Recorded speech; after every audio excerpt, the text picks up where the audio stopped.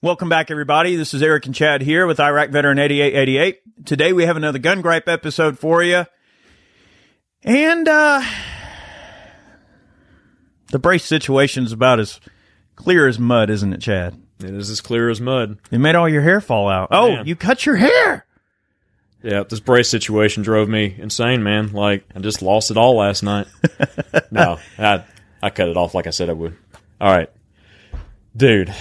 All right, so sat in on the ATF training sessions to listen in and, see what they had to say about the brace rule. And people were asking questions, and they were going through the same, line of questions every session. They were asking some doozy questions, which we are going to definitely get into. Man. I want to just quickly give a quick shout out to GOA because they are going to be submitting a lawsuit in regards to this. And look, the lawsuits are dropping left and right. A lot of folks were asking us, well, when are the lawsuits going to drop? Well, the lawsuits could not be submitted until it actually hit the Federal Register. So now that it's officially in the Federal Register, now the lawsuits can begin. And, of course, that's what we were all waiting on. But a big shout-out to GOA. I know I mentioned them in the original video, but we do have our link below. If you want to sign up for GOA, you will get a discounted rate as being one of our viewers. I receive no financial compensation in connection with my GOA position or with you donating to GOA. 100% of the money that you send to GOA, when you follow that link, goes straight to them. I receive absolutely nothing. I just want to prop them up because they're great people. They care deeply about the Second Amendment, and they're doing a great job. And just a big shout out to them. If you do want to donate, especially if you're here in Georgia, we would love to have you as a member. You do get a discounted rate. Check out the link below and join GOA. And do all Papa E a solid, and I appreciate it. So, I'm sure this is going to be an interesting session here, so let's just get into it. So, there were some good questions that were definitely warranted. There were also some questions where you're just shaking your head, and it reminds me of some of the letters that folks send to the FTD at the ATF. Asking the Firearms Technology Division. If I do this and I put it on this, is that okay? Or is that illegal? Is that an SBR? I don't know. I'm just asking you for clarification. Is that how they sound when they talk, you think? That's the way I imagine them sounding. Why? I don't know. Just whiny? Whiny. Fuddy. I don't know. Fuddy. So, but look. Good questions and poor questions. I'll get into them. But, all right, number one. So, one of the big things about this, braces, the ATF say, are not themselves illegal. The braces themselves, the device. Whoop, pull it off of the receiver extension or pop it off of your gun. This is just like any stock or accessory laying around. That's the first clarification, right? So you don't have so there's none of this. You have to disable it or render it inoperable. No. But per their PowerPoint and per the rule, that's what people read into. That it has to not be able to be placed back on the firearm. Okay, so they write one thing down and then they say something else. What are you supposed to get out of that? So I have a feeling that we are going to be entering a series of contradictions in today's video. To further add to the confusion. So there was a question about surface area. All right, surface area, the brace, right, or the extension. It keeps coming up, and they will absolutely not give an actual area measurement. So it literally is in the eye of the beholder. It's up to the ATF's discretion to determine whether or not your particular setup is indeed an illegal SBR. Clear as swamp mud. Ooh, swamp mud. Man. You even added the word swamp in there. Mud. Whew. That's some swamp mud. That's some straight up mud there. So they mentioned it can't be any more than that mud down in Florida on the oyster beds. Dude, I lost some shoes and that stuff before. Yeah. That's what I'm saying. Boots. Or I say, I'm going to wear some rubber boots, and it can't be deeper than my boots. They come up to my knees. Well, it was deeper than my knees. That's the kind of mud we're walking through right now. So, firearms, all right, the Shockwaves and things like that, the short smoothbore firearms that have a brace on the back of them, since that brace is no longer considered a brace, it's considered stock it turns that into an illegal configuration. So, but if you pull the brace off, you're okay. You pull the brace off, they're going to analyze those on a case-by-case basis. That's so they don't exactly even know. what they said. They don't know. They don't know. There's nothing specific about it. Another clear as absolute mud. Now, this was interesting to me. I didn't realize this reading through initially, but I wonder how the rule of lenity is going to come into play with those with those opinions that people have on the configurations. Because rule of lenity, if it applies, that I mean, when it has to do with criminal penalties, it just seems to me like they shouldn't be able to throw the book at you. Yep. Even if they want to. I know. So with removing the brace and it just being an accessory at that point, they clarified with another answer to a question about the buffer tube. All right. If you got a standard rifle extension on there, it was a very specific question about a rifle extension, and you simply pull the brace off of it. The host said that, oh, that's okay. Not per the other documentation, it's not. Like everything else that was read into says that you can't have a rifle extension on there, because if a brace is indeed a stock now, right, and not a brace, we're going back to like, the 90s, early 2000s, 2000s up to 2012 or so, when the first brace was ever introduced, when you only had rifle extensions and stocks, and you had round pistol tubes. Carbon 15s didn't have rifle extensions on them. They had round pistol tubes on them. So it's like just adding more mass confusion to this whole thing. And maybe it's just me, but I don't know. I do think it's very unfair that, you bought this item in good faith because they told you could do it. And for a period of 10 years, it's been completely okay. A little over 10 years, it's been completely okay. And you went to a gun store, you bought the gun, you did your due diligence, and then to think that in order to comply with something that's not even a law, you have to incur extra cost and buy some extra part or incur some other form of cost. Or, some people that, let's say that they would, I just want to destroy it, which I hope no one would ever do that. But let's say they did. Now, what? You're out the cost of the value of the item? Yeah. It just seems like a snaky, unfair, it's just a very terrible thing to do to someone. I mean, like somebody who is trying their best to navigate this sea of bullcrap, and they're trying to protect themselves at a time when crime has been at an all-time high. Now, one could even argue it's you freaking people that are letting their butts out of prison in the first place. Now, we're not going to go there. Like, there's a lot of underlying connotations of what causes all these things to happen, why the rise in crime is what it is, why many of these criminals have become so emboldened to do what they're doing, and why the subsequent action that average people are going to take is, well, if the police aren't going to be there to protect me at all the time, then I want to be able to protect myself. Now, I could go on and on about this. I don't want to do that, but the point is that they created this situation. They created this situation by letting violent criminals out of prison and, letting all of this complete insanity to ensue all around the country. What do you expect people to do? Do you think they're going to just sit around and go, well, that will never happen to me? No. People aren't stupid. They're going to prepare. They're going to protect themselves. And you sat there for 10 years and told these people they could have these items, right? And then you're just going to say, well, we changed our mind. It's disingenuous. It's not. It doesn't come from a place of logic or science or facts or anything. It just comes from a place of the political winds filling your sails in a way that you have a gotcha moment where you can go, we're just going to say whatever we have to say to please Papa Joe. That's not the right answer. But anyway, I digress. Anyways. But that's part of the reasoning. It is for sure.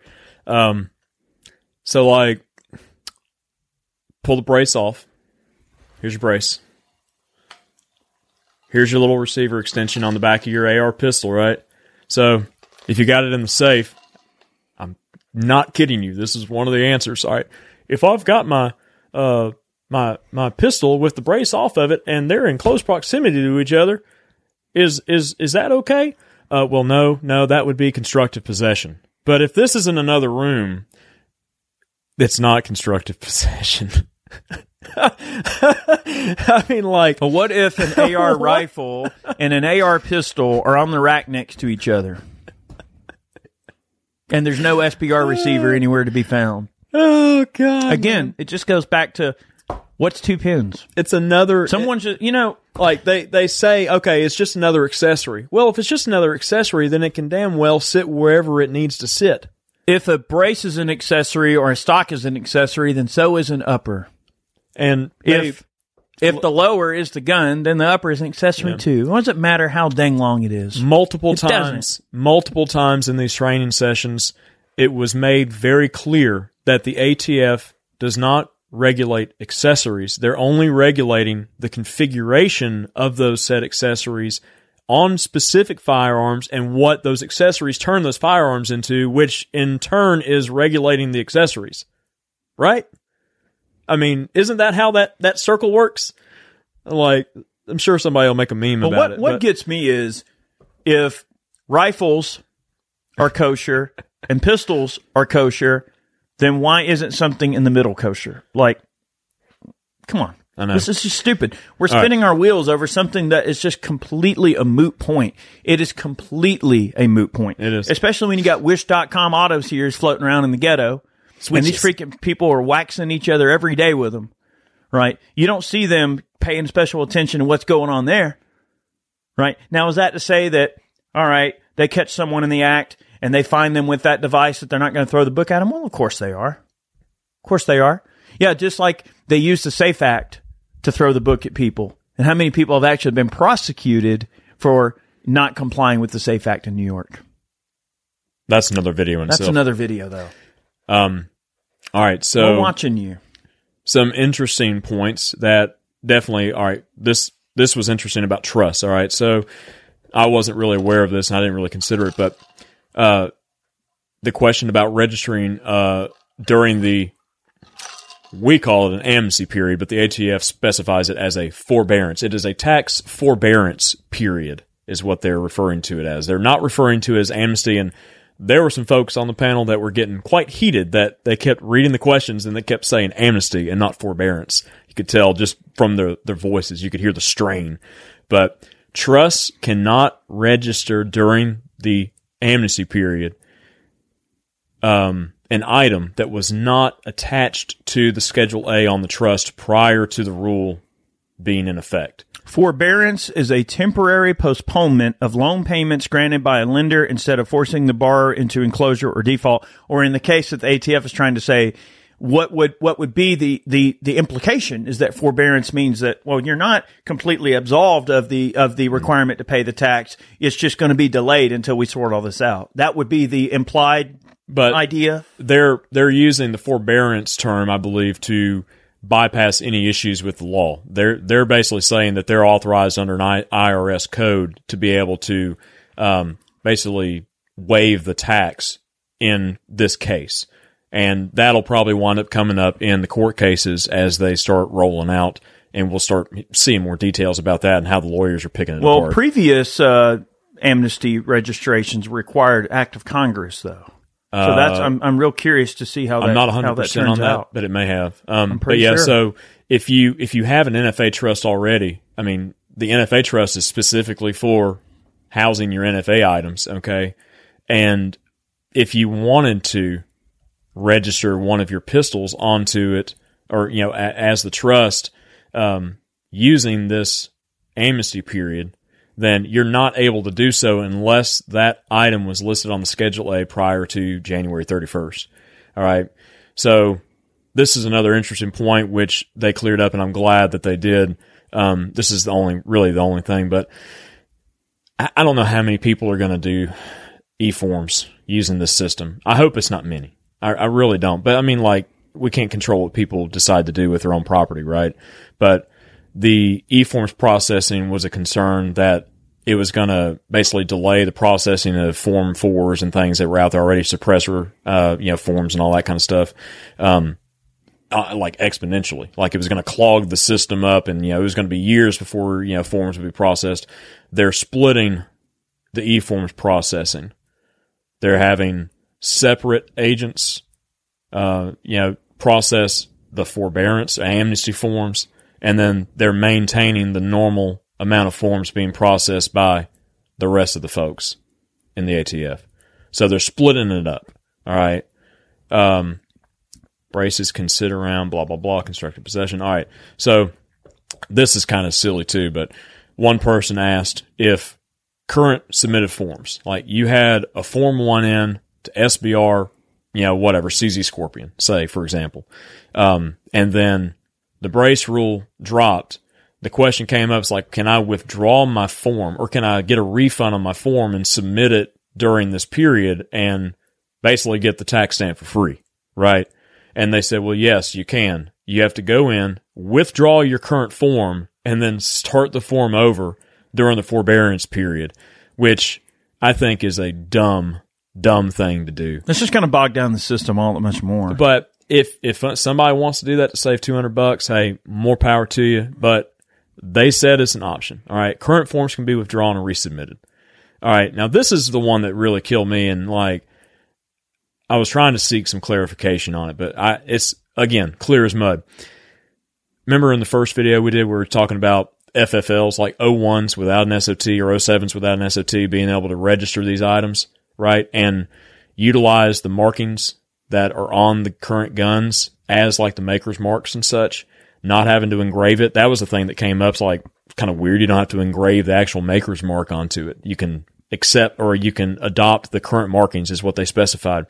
And they said that those dealers could then sell those items. But under the letter of the law, you can't sell NFA items and transfer them to people without an SOT. So, and there's certain states that don't allow NFA items. Exactly. So how do you navigate that? So that came up. But the FFL thing was weird to me because if they did register them and they adopted the maker's mark, they would have to have an SOT to be able to transfer those items because that's the only way that they can be transferred. You have to have an EIN number associated with it. Did anybody clear up the question in this particular instance in this Q&A? Did they clear up the question about people just forming random crap laying around that they just happen to want a free SBR or something like that? And all right, so that question did come up, and the exact answer was the item in question had to be in the configuration that is covered under the amnesty registration period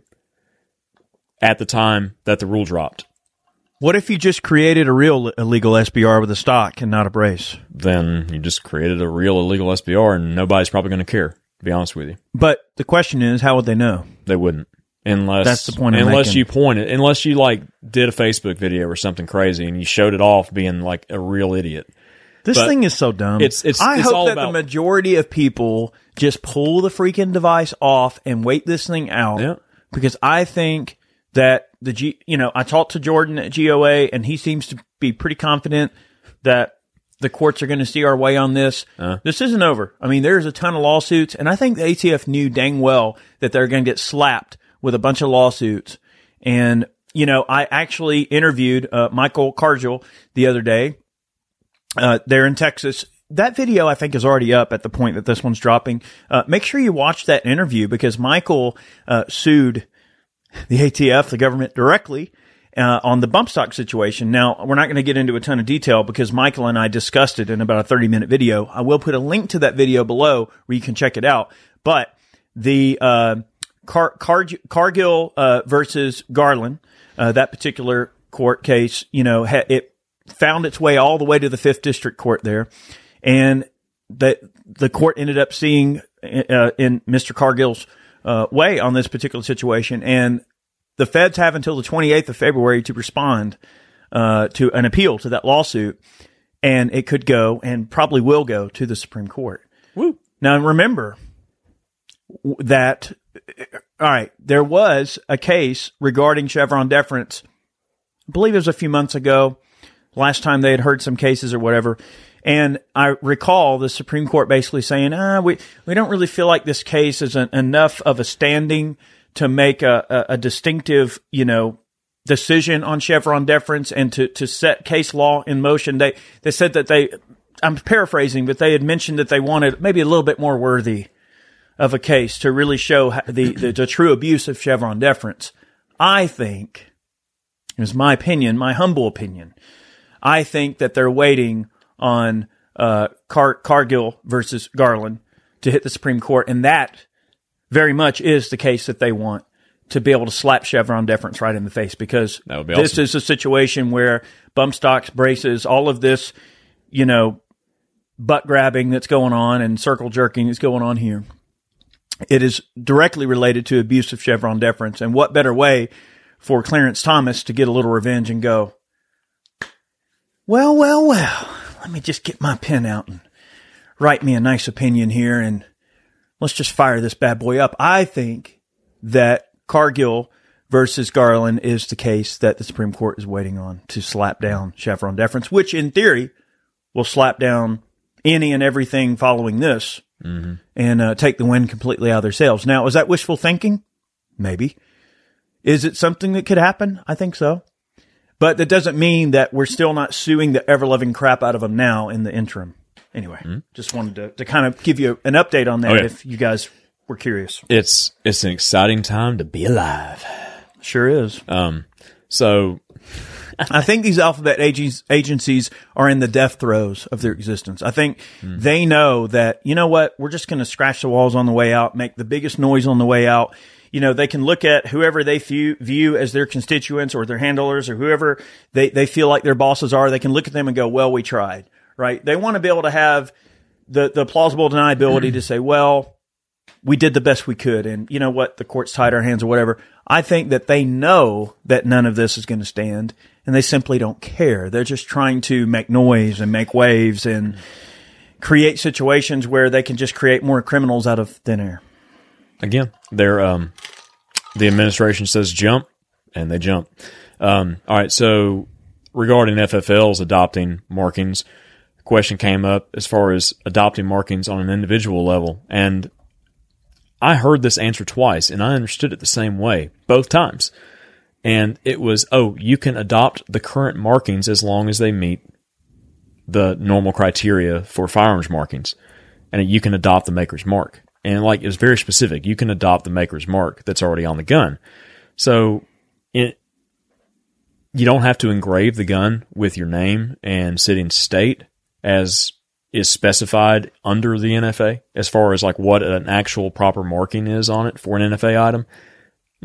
I don't think that's right, but hey, what do I know? I mean, but anyways, there's that little bit of mud that we're walking through right there with the markings, which, what was the other thing that came out? Oh, yeah. So after that question, it's if I need to, how are you going to know if something has been registered under this period, right?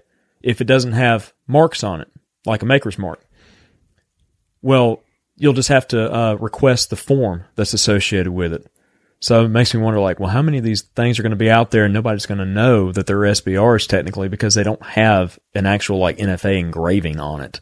Usually it's name, city, state of the individual. It's trust name, city, and state. Or if, say, a manufacturer took, an Anderson receiver and made it into a post-sample machine gun, you have to put the company's name, city, and state on it. Mm-hmm. That is what is required. Clear as mud. And imagine how many of those guns are going to be floating around that no one is even going to... All right, we talked about before. Okay, how many people that maybe they look at gun ownership just kind of on the surface level, they go, well, there's a run on these guns. Maybe I should go buy an AR because people are, there's some scary stuff going on, and wow, this looks handy. I'll buy it. Went to a gun store. Gun salesman sold me on the Mark 18 with the brace, whatever. Hey, this looks handy. I can get around my house real easy with this, protect my family, buy it, put it in the closet, maybe put an optic on it, whatever, flashlight, and you shoot it twice a year. And you're one of those gun owners that, you don't keep your ear to the ground on all this stuff. You wouldn't know, right? Mm-hmm. So how many of those people are going to be out there buying, selling, trading, and doing no telling what else, with the gun when they have it in their possession? And now you've got the ambiguity of, it doesn't require a marking. And it's it's just going to be like a Pakistani meat market. Mm-hmm. It's just, yeah, whatever. Roll the dice, baby. Yep. All right. I want to mention this quote. It made me think about it. All right. And I know I'm going to butcher this name. Lavrentiy Beria, the head of Joseph Stalin's secret police, said, "Show me the man and I'll show you the crime." Mm-hmm. And that's exactly the type of administration that we're living under right now. They know that under the current laws, statutes, the way that our society functions, that most people are pretty civil people, right? All this division that they claim exists doesn't really exist, right? People generally get along, right? There's going to be some hot spots. There's going to be some areas of society where some people may not get along in certain areas, certain geographical areas, certain cities and demographics where people may not get along holistically. But generally speaking, the majority of sane people who are just trying to live their lives and do their thing generally get along. And this division just doesn't exist in the way that they continuously parrot. They want to create fear and division and hatred and everything like that. And they want to use that as a driving factor to say, well, we need more laws. We need this. We need that. And they want you to give up your freedoms as a result.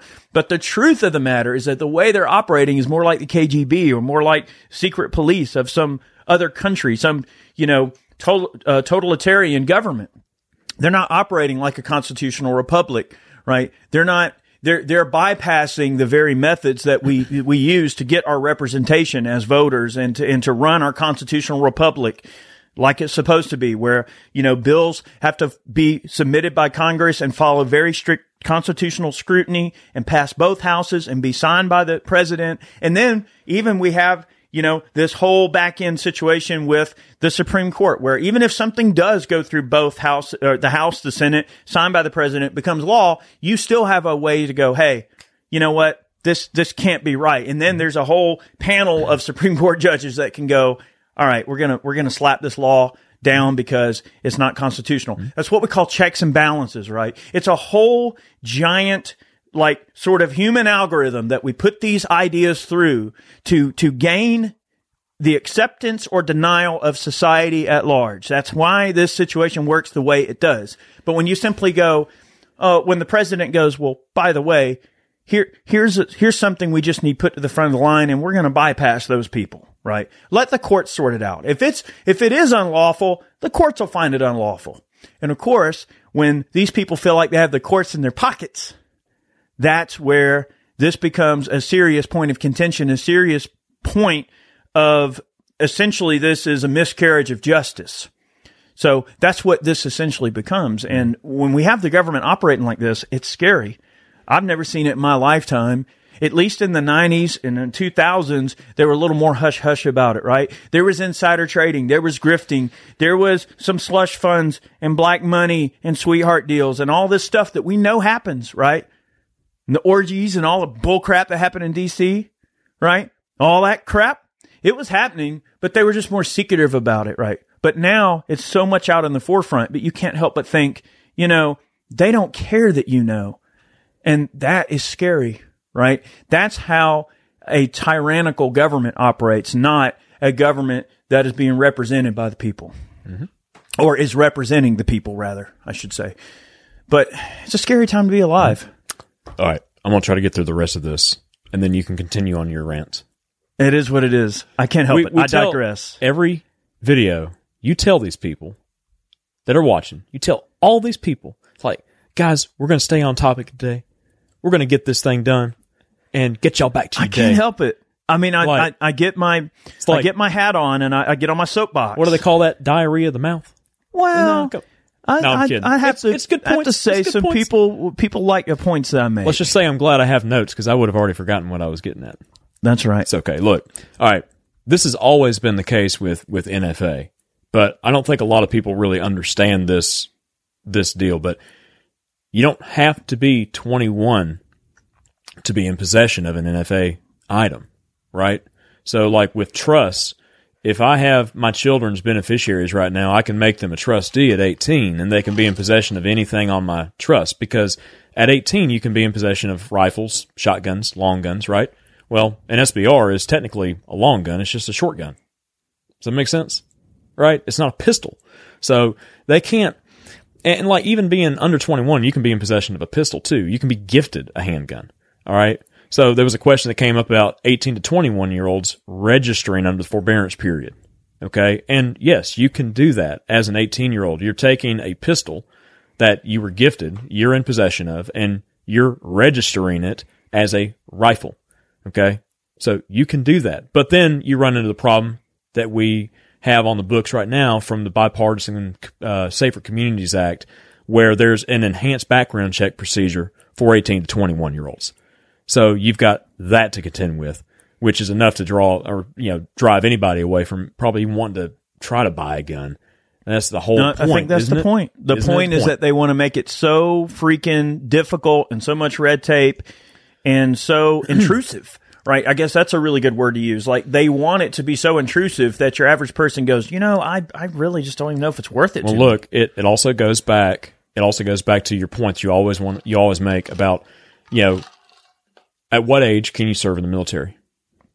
18. So you're okay to serve in the military, carry a firearm, defend your country, but you're not okay to own a pistol at 18, which is highly contradictory to what this country was founded on. Yeah, not just a gun. I'm talking, you could be 18 and be deployed and run mortars and machine guns and have hand grenades and claymore mines, howitzers, and AT-4s and shoot howitzers, everything. And shoot tanks and fly drones. All right, so whereas the gun community at large, we're using the upper end figure in the estimation, all right, on how many braces are out there.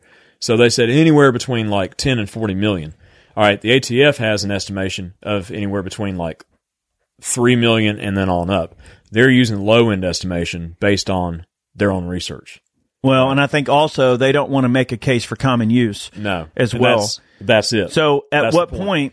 Now, I had a very good conversation with the owner of PSA at one point, and of course he's put out information about his stance on common use, and that's why PSA has always strived to have a very competitive price point. Not that their products are not good, or that the quality is so low that they're cutting corners, so therefore they must sell it for a lower price to reflect the quality. No, the quality is still pretty good, but to make them obtainable, to make them available, right? The prevalence of Kalashnikov pattern guns has never been better than under PSA, who has done a great job of normalizing the use of Kalashnikovs, right? Whereby before, maybe a Draco or a PAP, an M92 PAP might have been the only way to get into, something cool in an AK, or maybe have a custom built or something like that, or deal with some of the Century imports, which at the time were not very good. PSA, if you fast forward now, 20 years after the fact, when AK started to become a little bit more prevalent, the point is that he's done a great job, his company has done a great job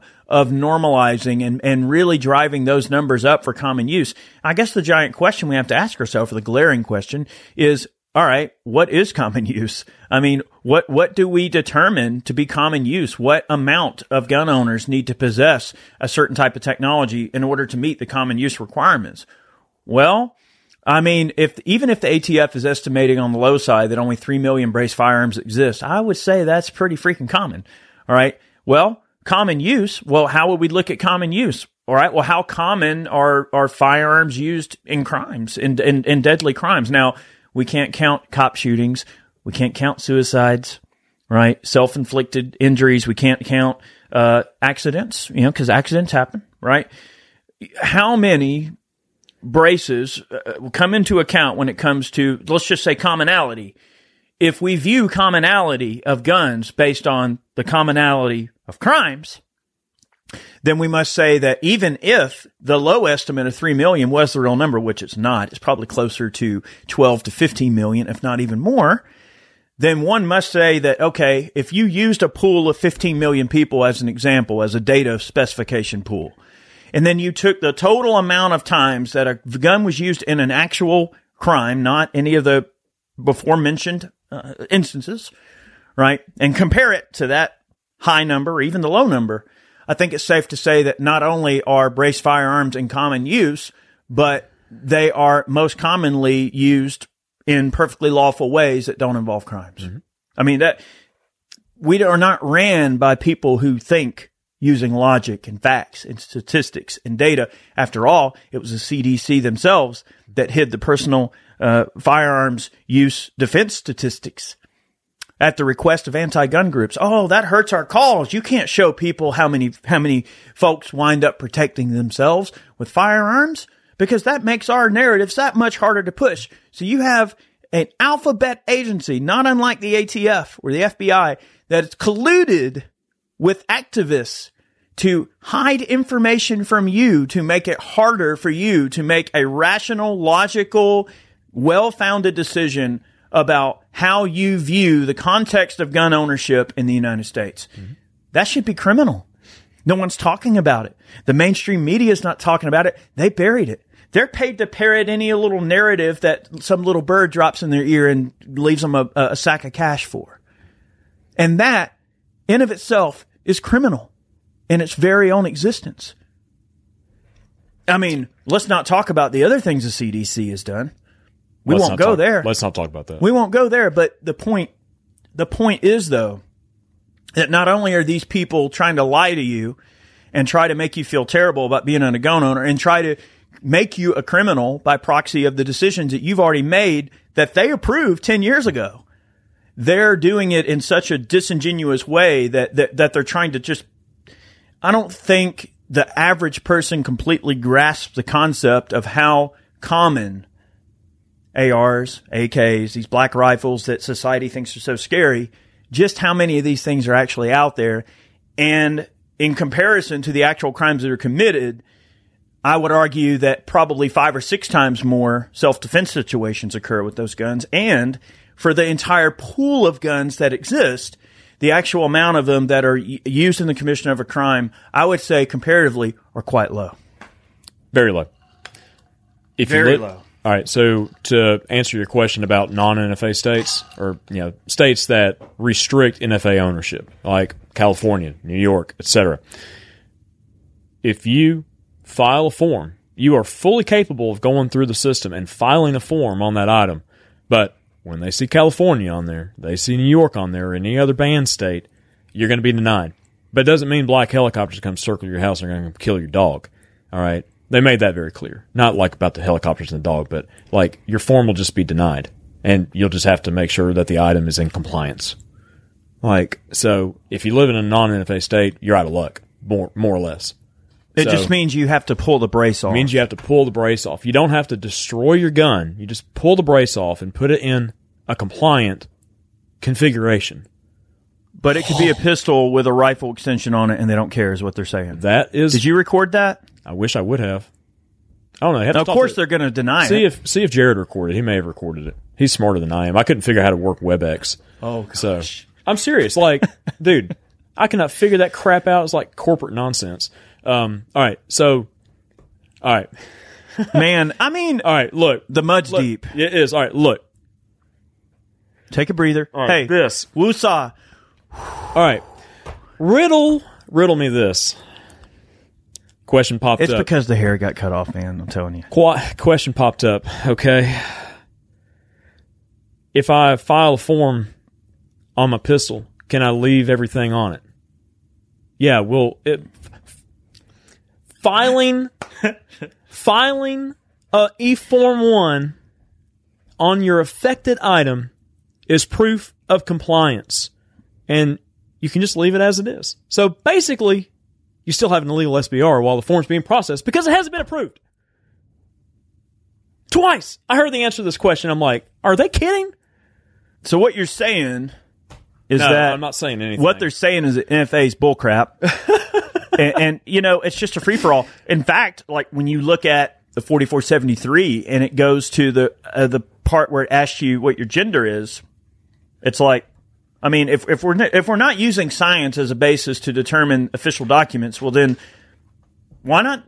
Let's just I identify as a short barrel rifle. What does it matter? I mean, like my religion is a machine gun preacher. Like, what does it matter? All right. If everyone can just be what they want, and that's what society is saying, well, play the game. Jerry could register himself as a machine gun, probably be denied. Yeah, I'm just going to register myself as a machine gun. Yeah, he's trying to manufacture a new machine gun, and he's going to be denied.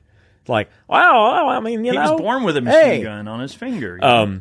So, all right, these are some of the sillier questions, but hey, look, people just don't understand. All right, so somebody was wanting clarification on red dots reflex size, all right, as being part of the configuration, because it was made very clear numerous times that the ATF is not banning braces, that they're just looking at the final configuration of said firearm. So again, it is in the eye of the beholder, and it is up to the ATF's discretion to determine whether or not what you have is a naughty toy, or something that's in compliance, and they say, oh yeah, that's okay. Oh, all right, yeah. So reflex size, red dots, anything with long eye relief, is apparently okay. Just don't put your low power variable your LPVO, your low power variable optic on that gun and put it up to your shoulder and use that little 3-inch eye relief and shoot it like a rifle because, shooting it like a rifle makes it a rifle, even though it's a pistol. Dude, man. And then, all right, the other thing. How much coffee have you had today? Not enough. I have to drink more coffee to keep me away from the alcohol. So you inspired me again to quit, and I think I've quit for good this time. So good. Good for you. So, quit alcohol, lost my hair. I know. It's almost like you're being an adult. Maybe. I don't know. What's that? What does that mean? What does that mean? All right, so this guy asked a question. This is like one of those silly questions that the FTD gets, and I could, oh my God, like, I can't even imagine like what kind of questions they get from gun owners out there, and it's just like it hurts my soul to think. But this guy said, Go ahead. Look, I'm going to go ahead and do it. If I've got my pistol, and I've got a sling on it, and I push it out, is that okay? If I've got my pistol, and I have my sling on it, and I push it out away from my body, is that okay? Or is that an SBR? And, dude, the guy who answered the question, he was like, he sighed, like, no, that's just using a sling to support your pistol because that's what's commonly been done, like, say, with MP5Ks and things like that. You use a sling on it to give yourself, like, a little bit of support when shooting it at an extended, stance.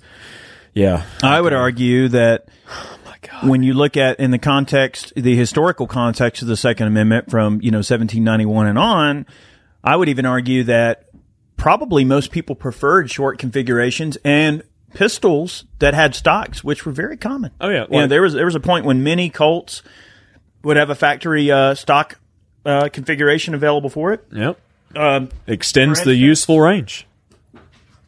All right, take a Mauser broom handle. All right, this Mauser broom handle has a shoulder stock. This is not an NFA item.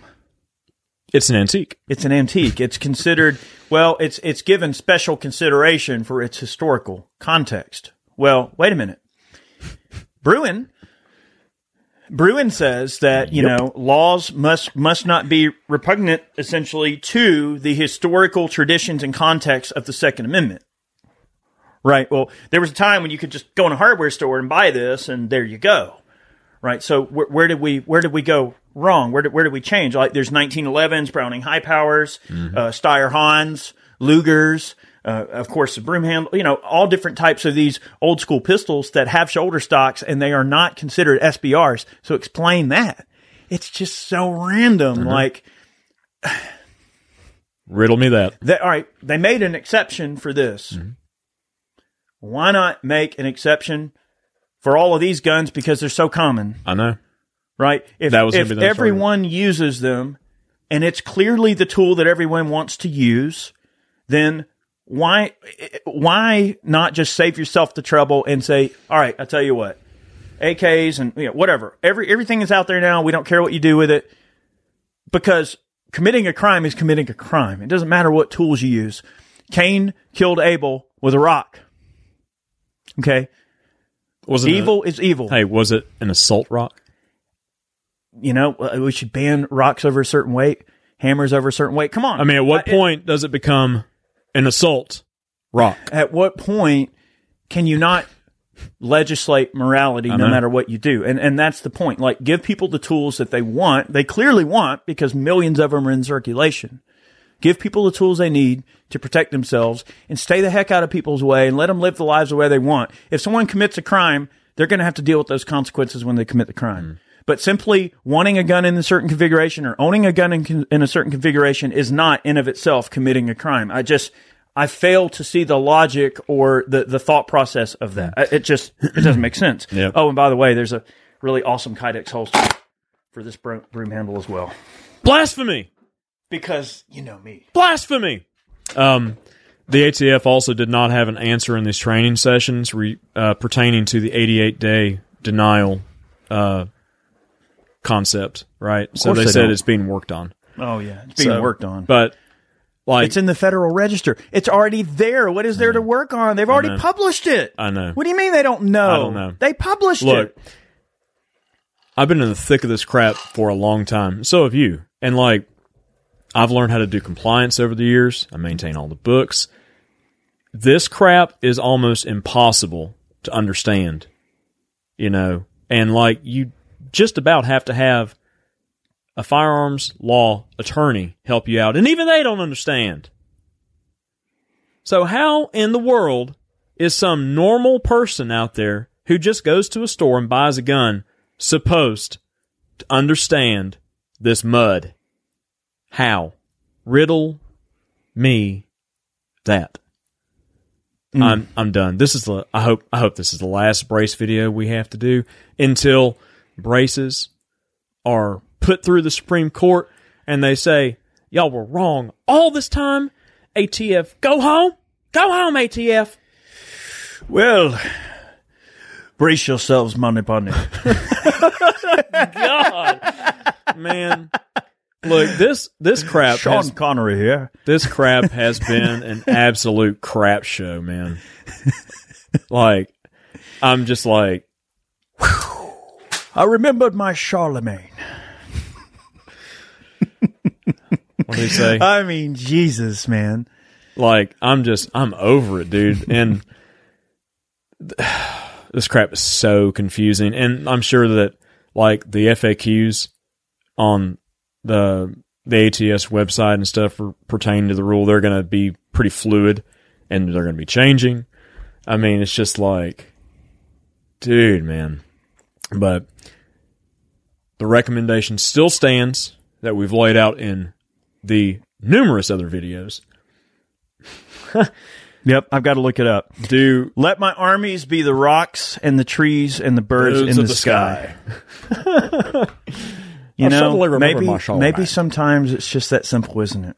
Let's see. Assault rocks, assault trees, and assault birds, you know. Look, maybe Charlemagne was right. Maybe. I mean, well, look, Cain killed Abel with a rock. Mm-hmm. You know, look, maybe the point is... Alfred Hitchcock killed a bunch of people with birds, right?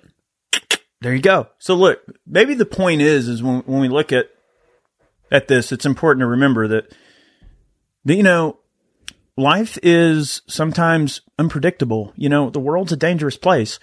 And why should we place barriers between people's ability to protect themselves?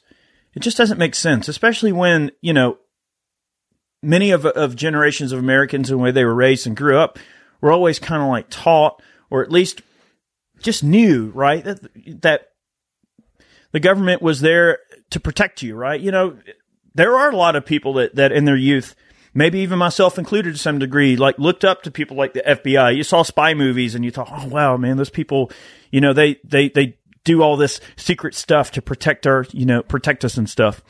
There's another little quote that I want to read too that I thought was cool. This one, hang on, what in the world's going on here?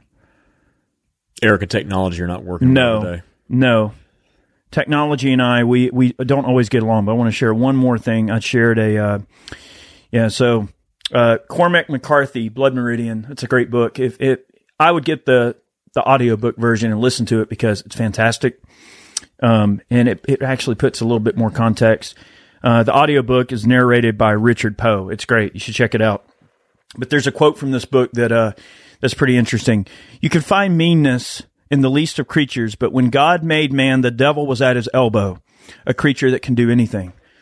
So it goes, you know, now this is a work of fiction, but Blood Meridian is considered probably one of the best Western novels ever written. And unfortunately, it hasn't been adapted into a movie yet.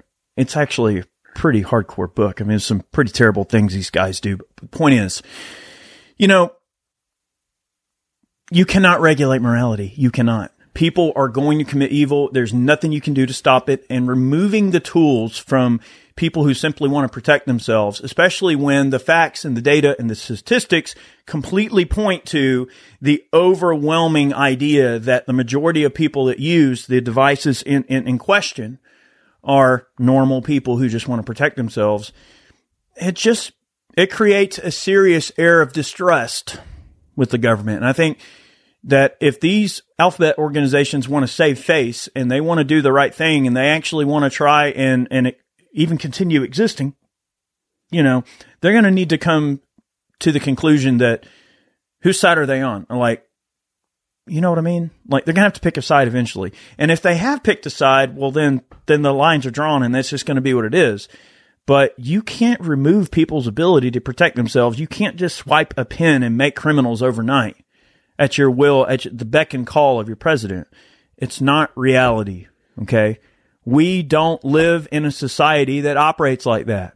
You might really want to wish that you have the ability to do that, but it simply isn't so. You don't get to wave a magic wand and create law out of thin air. So there's some serious stuff going on with this Brace situation. And, okay, we have a Supreme Court that seems to be relatively on our side. Does that mean that we're going to see some justice for the situation? Does it mean that I was correct in my assessment about McGill versus Garland, and that maybe once this goes to the Supreme Court, this is the case they were waiting on to slap down Chevron deference? We can hope so. That would be the quickest way out of this, because then that would provide case law that would then immediately pretty much allow them to slap down the Brace rule. So is that the light at the end of the tunnel? I want to think so, because three-letter agencies have continually shown that they have no respect for the law and the way laws are actually made, and they just choose to change the regulations as they see fit based on the direction of administration. And that works both ways. I don't know what video it was. I know we're getting on time here, but look, it's going to be what it's going to be. I mean, you should always know when we talk about this. Is this podcast? Are we in podcast territory? We are. Oh, we are. Yeah, of course. But here's the thing. Look, if you're still here, I don't remember which video it was where I specifically mentioned this, but I predicted in a previous video, I said, you watch that this abuse of the pen that Trump used to go after bump stocks and to give them that bit of latitude with Chevron deference will be used against us in the future. And boy, did I not have a crystal ball or what? I predicted this. Chad and I both predicted this in numerous occasions. We tried to warn everybody. Oh, no. Daddy Trump could do no wrong. Now, there's a lot of things Trump did that I agree with. I don't think he's a terrible person. I just think he had some really bad advice. Like someone who was, giving, landing on his shoulder and being the little bird spitting facts in his ear. I think it was just giving him some bad guidance, which, of course, he's just going to adhere to because he doesn't know any better. Look, he had a PR bird, not a Constitution bird. I mean, that's the bottom line, in my opinion. I'm not covering up for the guy, but I'm also the kind of person that I'm not going to sit here and pretend like he's not the reason that we're in this situation right now. And I think if society is going to be morally and logically consistent in what's right and wrong, if we care about what's right and wrong, and we care about the Constitution, and we care about the law being what the law is, well then, Trump did something just as bad as Biden did, and I'm tired of pretending like he didn't. Mm-hmm. Not that I ever did from the beginning. I said from the beginning that he would abuse the pen to get this. So, anyways, scary. Yeah, but it's just something to mention. I appreciate everybody that tuned in for today's video. And look, I always go off on a tangent. It's fine. Maybe this will give some of y'all a bit of an idea what's going on, and maybe this will answer some of your questions. And I appreciate those of you that stuck with us this long. I know these videos can be quite long, but I enjoy making them, and it's always good to kind of vent a little bit. And Chad, cut his hair, so I guess his brain's working better. You don't have all that weight pulling down on your scalp and like kind of constricting your blood flow to your brain anymore. No, my brain's actually working quite well now. Yeah. But like right now, I'm just going to keel over and we'll be seeing you. I'm just going to get out of here right now. Oh, you're going to pull a Yoda? You're tired of all the questions? I'm tired of all the Brace questions. Like, darn, now I will. No, I have another Brace question. Stop me, you cannot. Like, but if I do this, can I do that? Put the brace on, you will. God Jesus, almighty. Man. It'll all be all right. Care not, I do. About your rule? What the heck? About your rule, I care not. That's probably a terrible Yoda. I'm sorry, y'all. If y'all are still here, if y'all are still here again, I think I said it in one other video. Like, I'm really sorry. I'm really sorry. I'm glad you're still here, but I'm really sorry too. I'm not. Look, have a good one. We'll see you next time. Many more videos on the way. Hopefully a little bit shorter, but we'll see you on the flip side. And I'm sure there'll be some more craziness coming down the pipeline. We'll catch you on the flip side, I suppose.